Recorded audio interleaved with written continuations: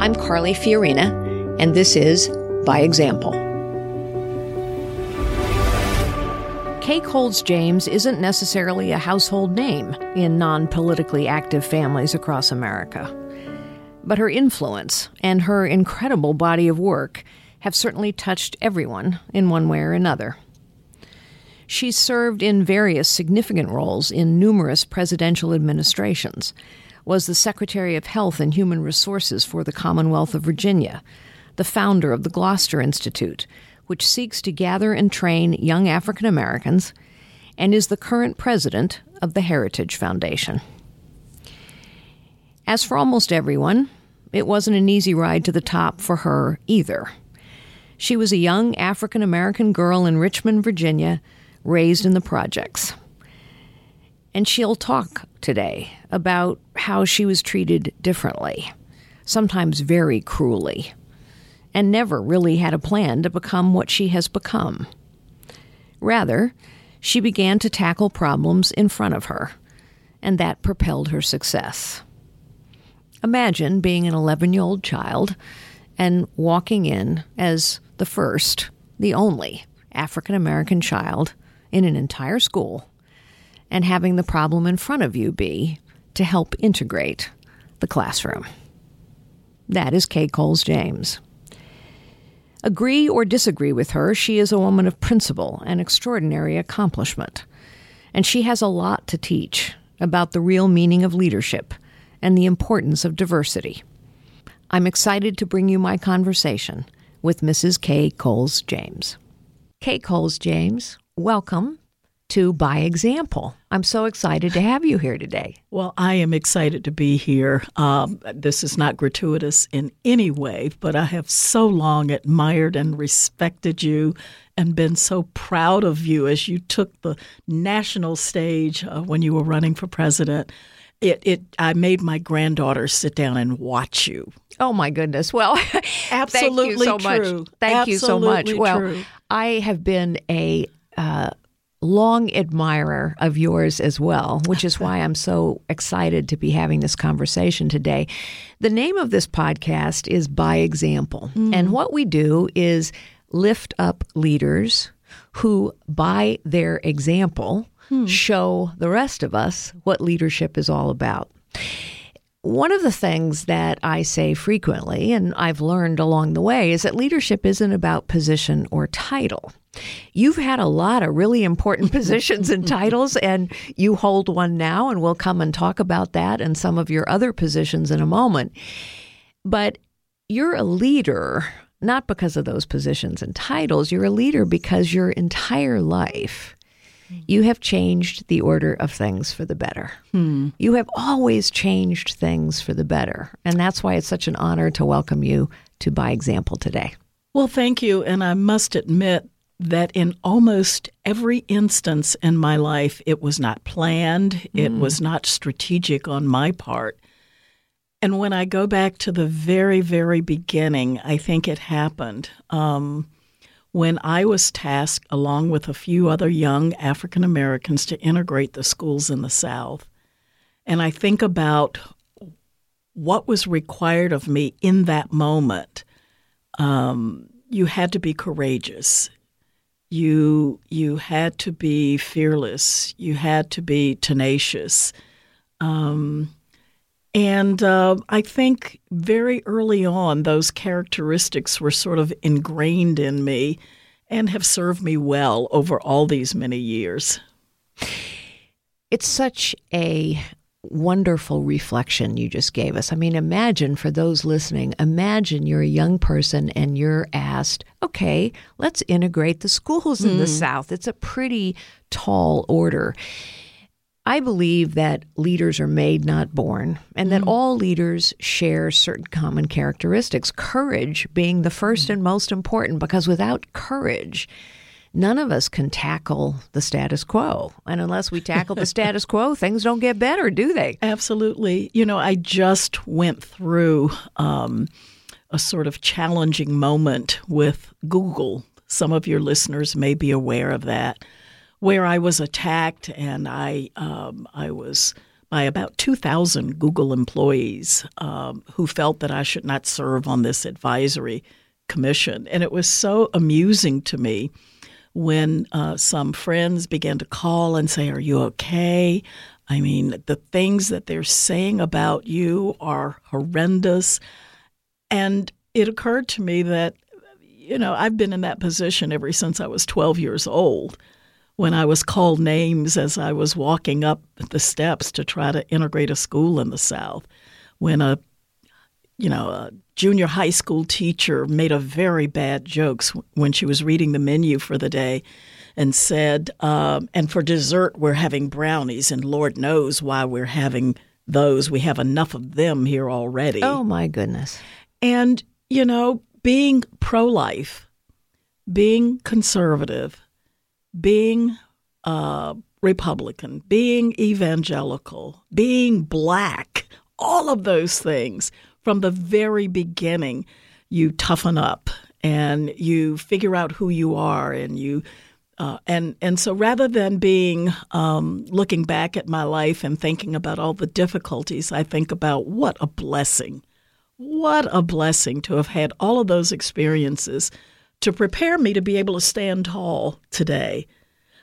So I use that when I talk to young moms sometime, especially helicopter moms, who are extracting from their sons and daughters the very things that they will need to be great leaders and to be successful. They don't want them to hurt. They don't want them to have bad experiences. They don't want them to be disappointed. And all of those things are essential to learn how to stand alone, to learn how to deal with disappointment. I think all of those things are critical for what we find when we step out onto the stage of the big RW, the big real world. Oh, that is so true. You've said so much there, so let's unpack it a little bit at a time. First, you've said that you are an unexpected package. You're an unexpected collection of things. Yeah. And so because you're unexpected, you get more stuff thrown at you, right? Absolutely. I mean, I know that from my own experience. Oh, absolutely. And you've also said that social media, I think, is so difficult, so critical, so vitriolic. In a way, it's just poisoning our environment. And we make such quick assumptions about people. Those 2,000 employees at Google, boy, they don't know what they missed. They don't know what they missed. How foolish of them. Well, my favorite out of all the things that they said about me was that I was a white nationalist. Well, there you go. It's an example, I think, of politics infecting our ability to have a conversation. We've gotten so tribal. It's like, well, if you line up with this tribe, then you must be all those things. It's a terrible thing. I also completely agree with you that it is our difficult times, our painful times, our challenging times, our frightening times that help us figure out who we are, and are we going to be able to stand tall and define ourselves for ourselves, not let other people tell us who we are, what we're going to do, but decide for ourselves. Absolutely. If you don't mind a biblical reference, when I was going through one of my more difficult challenges, someone sent me passages from the Bible that had to do with pruning and being a vine. And the analogy that they said was, Kay, they don't prune dead vines. They prune live vines. That's and true. Why does that happen? What happens when you prune? You produce more fruit.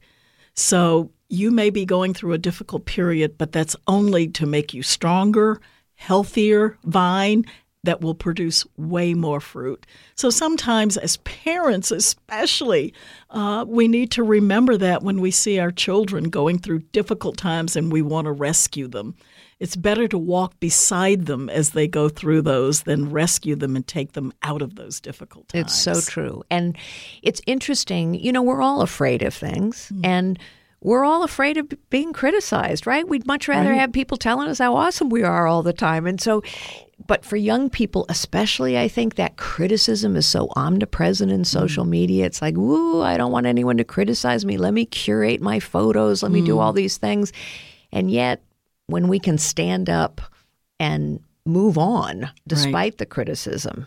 Well, right. And I think that's what develops us into strong leaders. And, those to rescue, to take people out of that, to allow them not to have those experiences, I think, is diminishing the pool of the cadre of people that we have that can lead this great nation or lead great companies or lead great universities.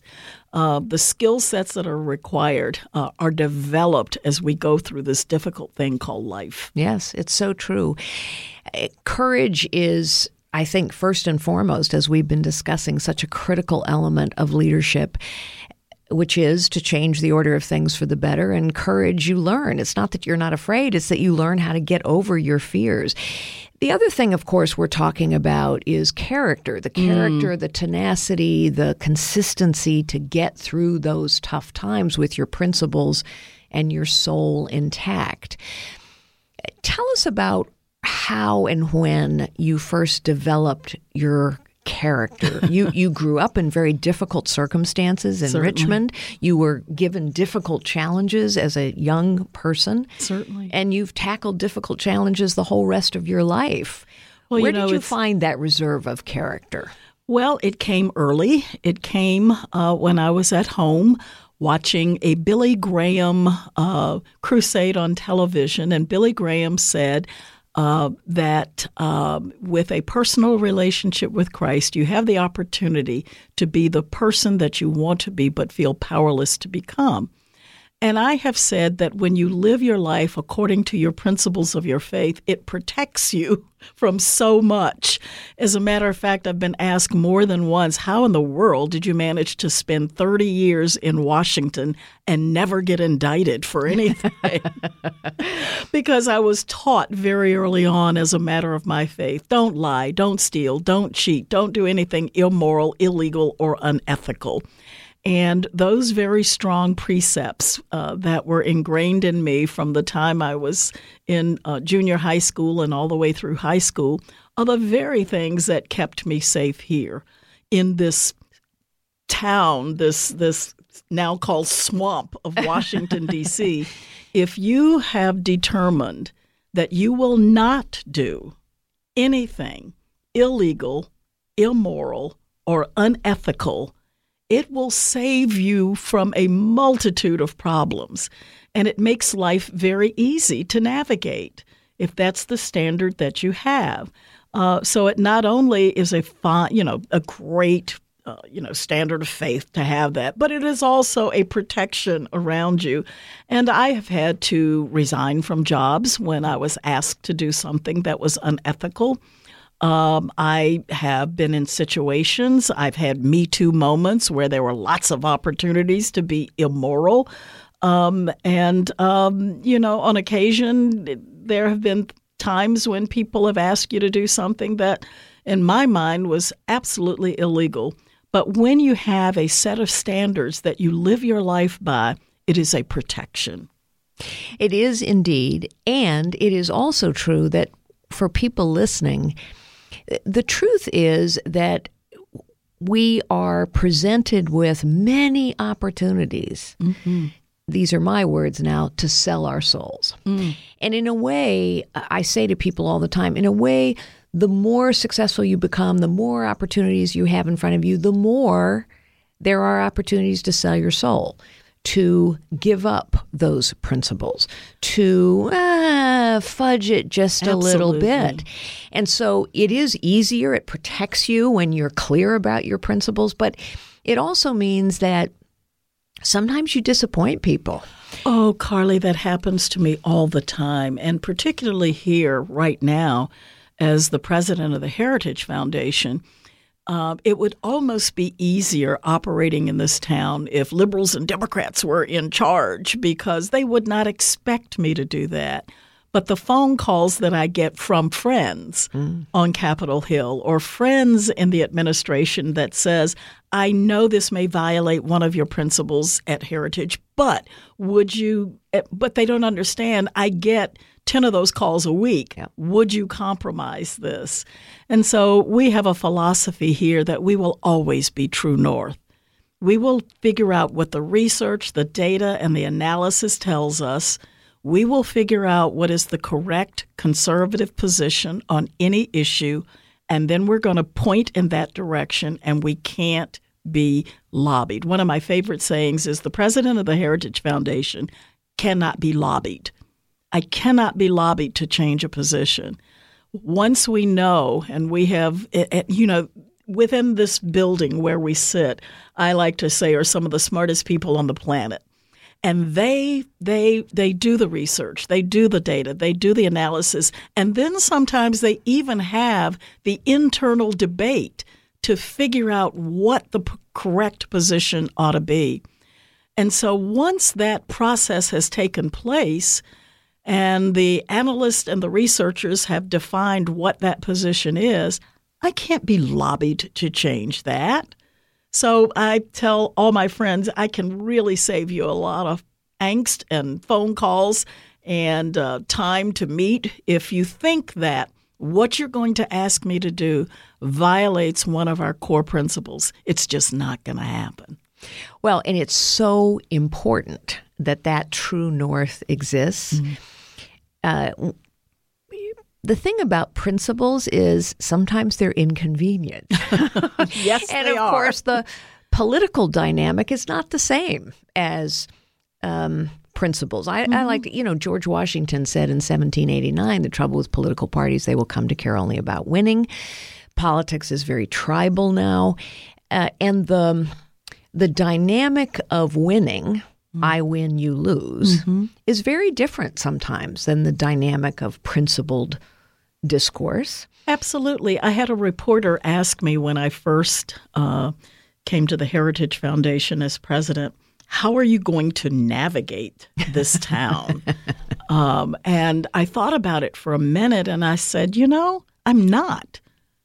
I am not going to navigate this town. That's one of the things that I really enjoy about what I do right now. And that is, I don't have to navigate. I just have to stand. There you go. There you go. You wrote a book in 1995. It's called Transforming America from the Inside Out. And in that book, you wrote, the real solutions are not political. The political system is but a subset. And I think that's so true. I completely agree with you. I think a lot of Americans would agree with you. And it brings me to another aspect of you that I think is so illustrative of how real leaders are. We've talked about courage. We've talked about character. You are a very principled person. You stick to your precepts, as we've discussed, but you also are an incredibly collaborative person. You will have a conversation with virtually anyone. Your staff was telling me a story of the fact that you had protesters down on the sidewalk around the building. You said, Yes. Have them come up to my office. Let's have a conversation. That ability to collaborate with people who may not be like you, who may not think like you, who may not look like you, it's so important to problem solving. And we don't have enough of that, I think. I think you, as a great leader, know that sometimes we get to better solutions when we have people with a diverse perspective yes. and point of view. And I love to hear the discussion go back and forth. I love to hear people talk out of their own experience. And then the decisions that I have to make are better informed. So I think it's important to make a distinction between what are the principles that we hold dear, the values that are important, and then strategically how we get there. So I will compromise on strategy, but I will never compromise on principle. And sometimes I find in this town, it is imperative to compromise and to compromise on strategy, but people don't even want to do that. And sometimes it's important to understand that you don't get the whole thing the first time, and the strategy may be you take this piece of the pie and you keep working hard, and eventually you will get it all. But we don't want to even compromise on the strategic piece of the leadership puzzle. You know, one of the things that I've experienced over and over and over again is that diverse teams are more effective teams. No question. They're more effective teams. And you just talked about why. You know, neuroscientists will tell us that we learn more, we're more creative, we're more thoughtful when we're challenged, And so I was just giving a speech the other day where I said, look, people will start to build diverse teams, really diverse teams, when they understand it's a better team. Absolutely. It's not just about being nice to each other. That's important. Being respectful of others, incredibly important.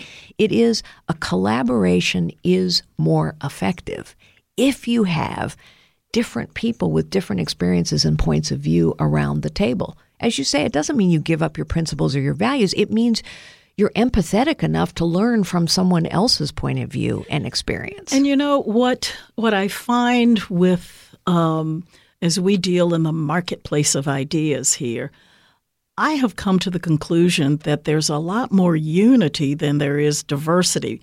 And what I mean by that is people say, who is your audience? Who do you want to go after with your conservative philosophy?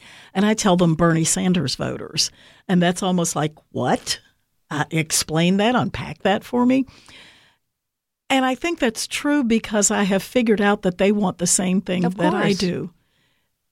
I don't know anybody that doesn't want people to have great quality health care, but we have a different perspective about how to get there. I don't know anyone who cares more about poor people than we do here at the Heritage Foundation. I came out of that background. I care deeply about issues of poverty, but I have some very different solutions about how we get there. So we can agree on where we want to go, but boy, I would love to have a debate and a discussion about the policies and how you shape those policies in order to improve the quality of people's lives. You can talk about almost any issue, whether it's education, healthcare, housing.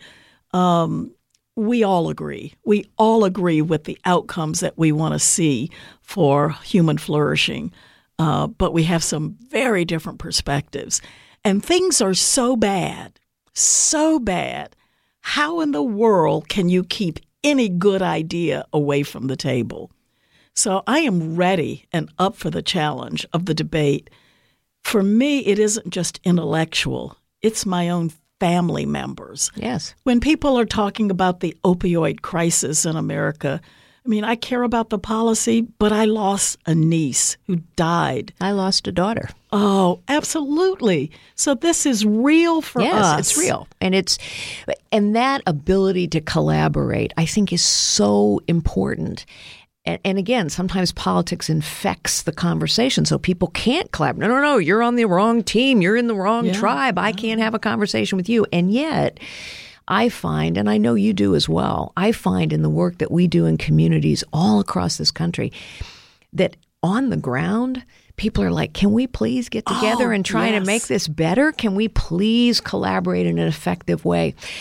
Okay, let me ask you, you have tackled very difficult things. Integrating schools when you're 12, you grow up in the projects, you've led welfare reform efforts for the governor of Virginia. You've helped restore historic places that have been at the center of the civil rights movement.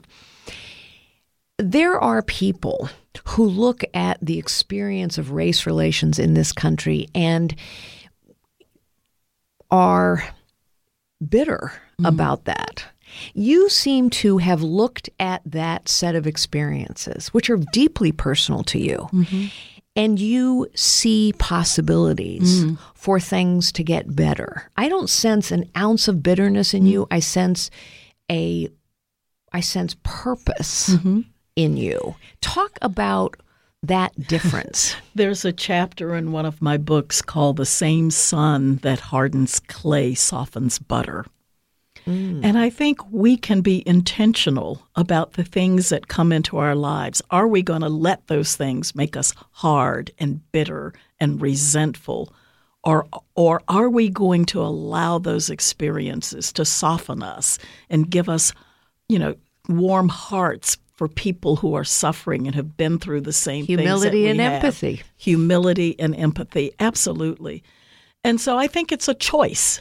It is absolutely a choice. And I think the other thing that has helped me along the way, particularly with race relations, is I have had some of the deepest, closest friendships across racial lines from a very early age. Yes, it was difficult walking past the barking dogs and the name calling as I tried to go in for a 7th grade education. The snide remarks from racist teachers. But I also remember the young white girl who, when I was kicked down the steps, bent over to help me pick up my books while the crowd turned on her for helping me. But she had courage and she helped me anyway. And I think that helped me to understand not to see people as large categories, as races, but as individuals. And some of my dearest and closest friendships over the years have been across racial lines. So I wouldn't want anyone to make large, sweeping conclusions about who I am because I'm Black, and I certainly won't do that across racial lines going the other way. There's something to be said for looking past a person's skin color and looking at who they are. And I have been blessed throughout my life to have some of the most warm, loving, close relationships. The 2 women who influenced me most in life as I was developing are 2 women out of Richmond, Virginia, Joyce Ranson and Beth York.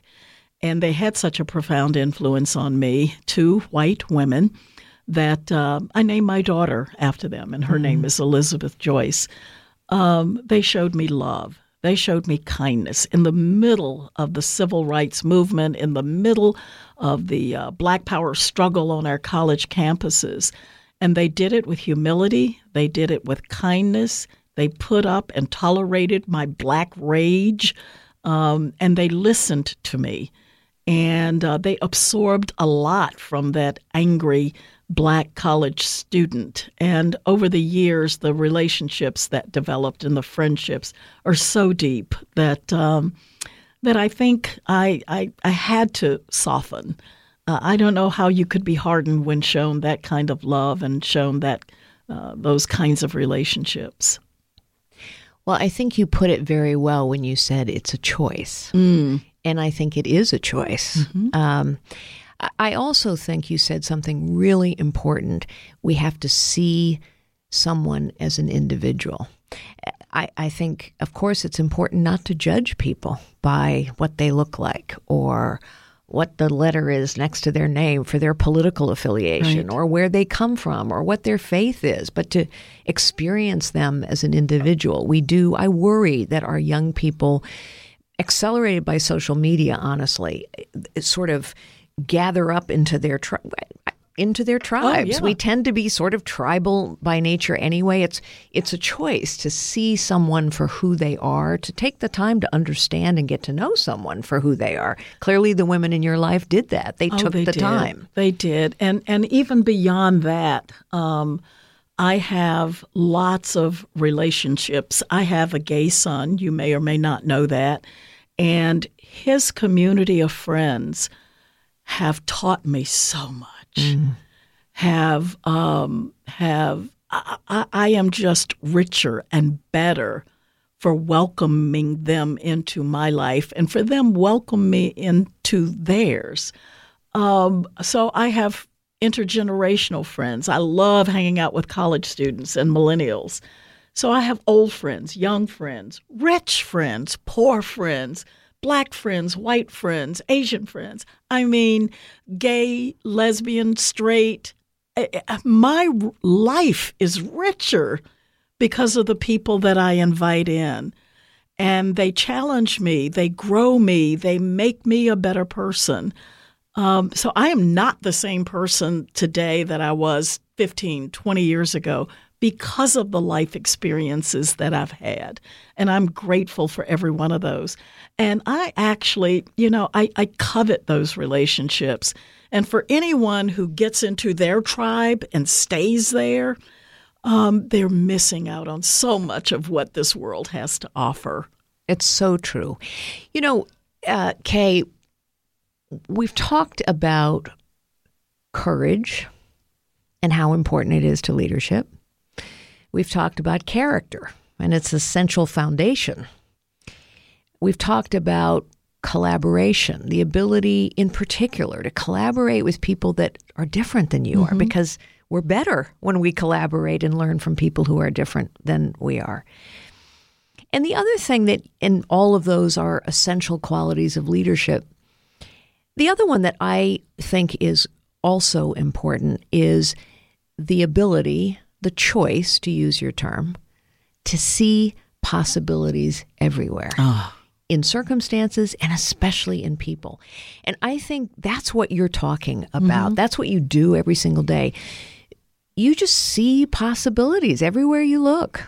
I do, and I'll tell you, when I hear people talk about our country and they talk about our past and they talk about, the scars on our nation, I know all of that history. Of course, you've lived it. I've lived it. But what I see are the possibilities. I see what the founders saw when they established this great nation. And I know of all of what America can be. And so rather than focusing on the things that we may have gotten wrong in the past, but corrected, and I remind people of that all the time, all the scars that you see, my word, you cannot overlook the fact that we as a nation addressed those problems because they gave us a framework in which to do that.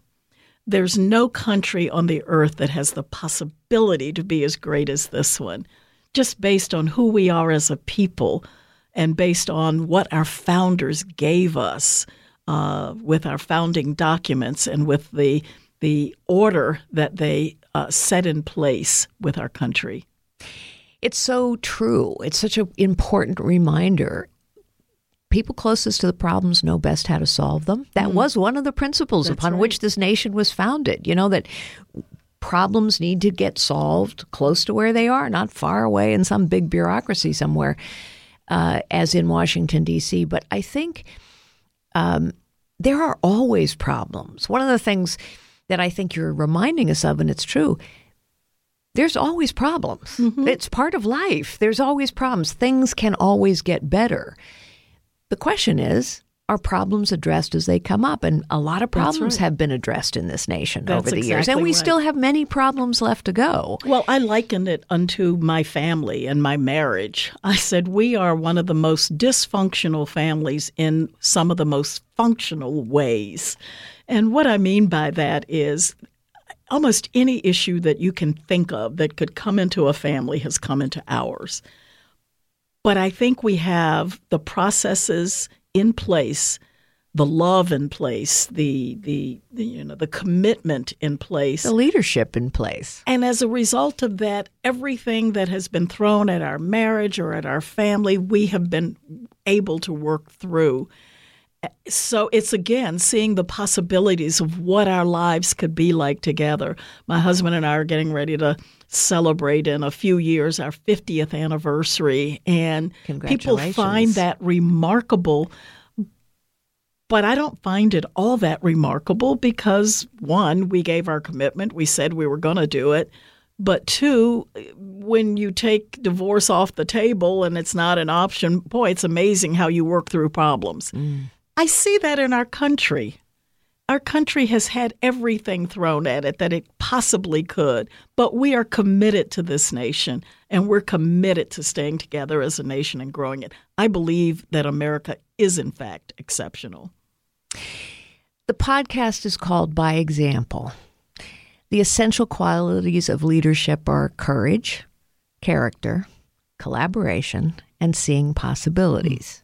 And everyone listening today knows exactly why Kay Coles-James is on this podcast, because she is an extraordinary leader who has done extraordinary things and who will continue to change the order of things for the better. Thank you so much, Kay, for being with us. Thank you, dear friend.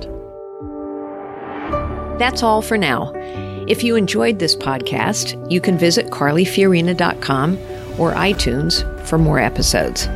And make sure you subscribe to By Example so you never miss an episode. To receive updates and exclusive offers, text By Example to 345-345. And while you're at it, you can send us feedback on Facebook, Twitter, or Instagram at Carly Fiorina, or by email at byexample@carlyfiorina.com. As always, thanks so much for tuning in. I'm Carly Fiorina, and this is By Example.